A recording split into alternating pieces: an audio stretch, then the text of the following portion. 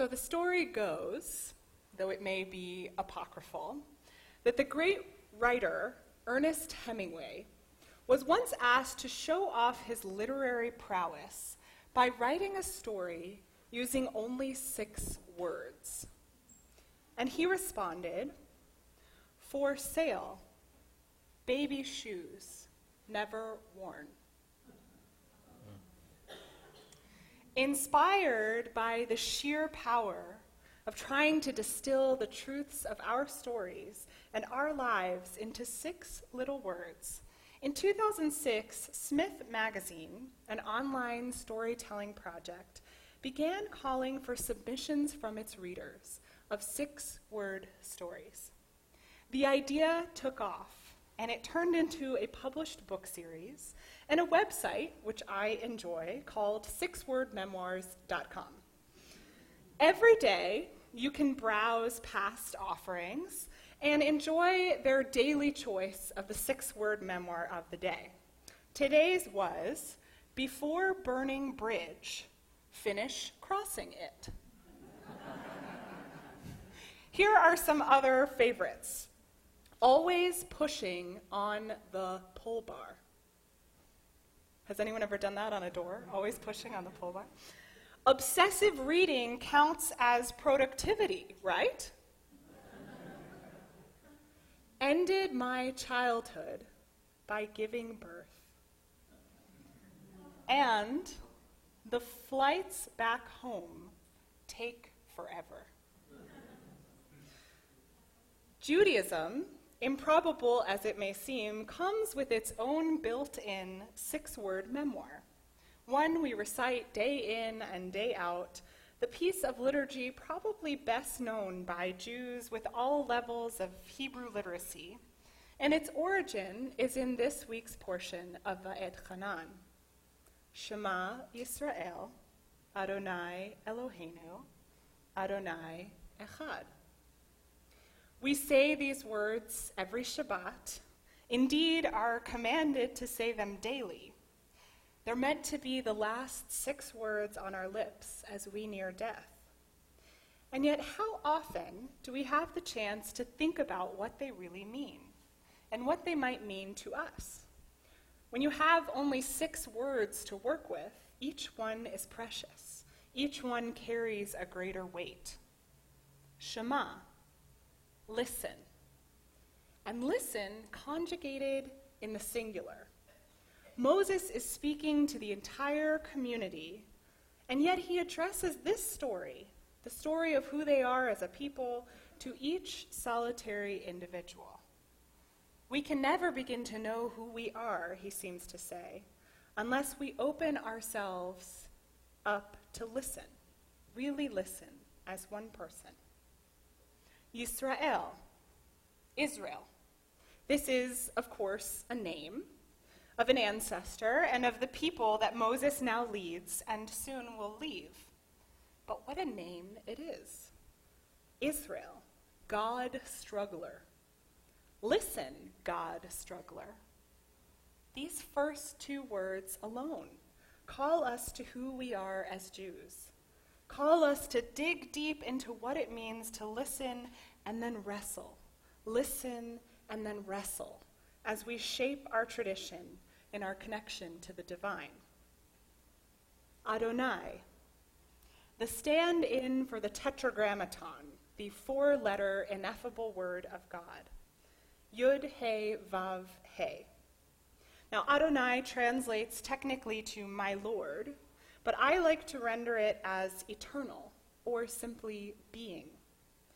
God's most primary and most primal name is made of the letters that sound like breathing, like air, like spirit. Yah, ha, va. The only letters the Hebrew language requires to make the words for being, present and past and future. Eloheinu, that being, that great eternality is ours. What wonder there is in that, to be connected to the source of all that is and was and will be. Adonai, eternal being, echad, is one. This is, of course, the standard for the great invention of monotheism amidst a polytheistic tribal landscape. But it also goes much deeper, a final reminder of our connectedness, not only with one another as a people, but with the source of life in the universe. That in fact, that oneness might well be what many of us call God. Shema Yisrael, Adonai Eloheinu, Adonai Echad. Well, that's quite a 6-word memoir. But I want to complicate it a little bit. Though this line of Torah is so present in the hearts and minds of so many Jews, though, as you can see, each of its words has great power and meaning, it might not actually be the 6-word memoir that resonates for everyone.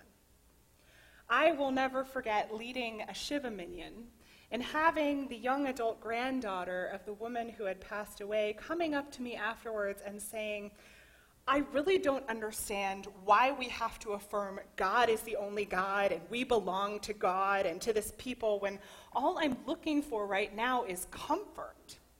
Can't we skip the Shema tomorrow night? And I actually think that her response is far from blasphemous. It is, in fact, incredibly Jewish. She was, in that moment, a Yisrael, a God struggler, who did not so much want to Shema, to hear, in that moment, about Adonai and Echad. The truth of her life in that moment was far different, and it required different words to be expressed. So I want to argue that though this tradition has given the Shema and its meaning great primacy, it leaves space for that young woman and all of us who at times need different words to guide us, be it through grief or doubt, agnosticism, atheism or skepticism, anger or mirth, and everything in between. Because though the Shema is introduced here in this Torah portion, Va'et Hanan actually opens the door for more possibilities of what the guiding 6-word mantra of the Torah might actually be. Later on in the portion, as Moses speaks in Deuteronomy chapter 6, he says, "When in time to come your children ask you, what do the decrees, laws, and rules that the eternal our God has enjoined upon you mean? You shall say to your children." And he gives the great answer for why we do what God commands us to do. And guess what? The answer isn't the Shema, which wouldn't be a bad answer, by the way. We do it because we are a people and God is our God. But no. Instead, Moses says, "You shall say to your children, we were slaves to Pharaoh in Egypt, and the Eternal freed us from Egypt with a mighty hand." We were slaves. Now we're free. The Torah understands that there are different forces at work that create meaning in our lives, which move us to act. And it does not demand one single reason or dogma, one single 6-word memoir of who we are and what Judaism can be for us.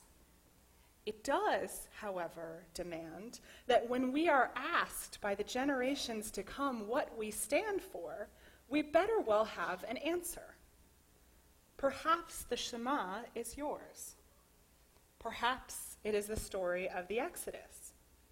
Maybe it's the words of the prophet Micah who said, "Do justice, love mercy, walk humbly." Maybe it is Elijah experiencing God's presence in the loneliness of the desert. After the fire, still small voice. Maybe your 6-word memoir is only 2. Never again.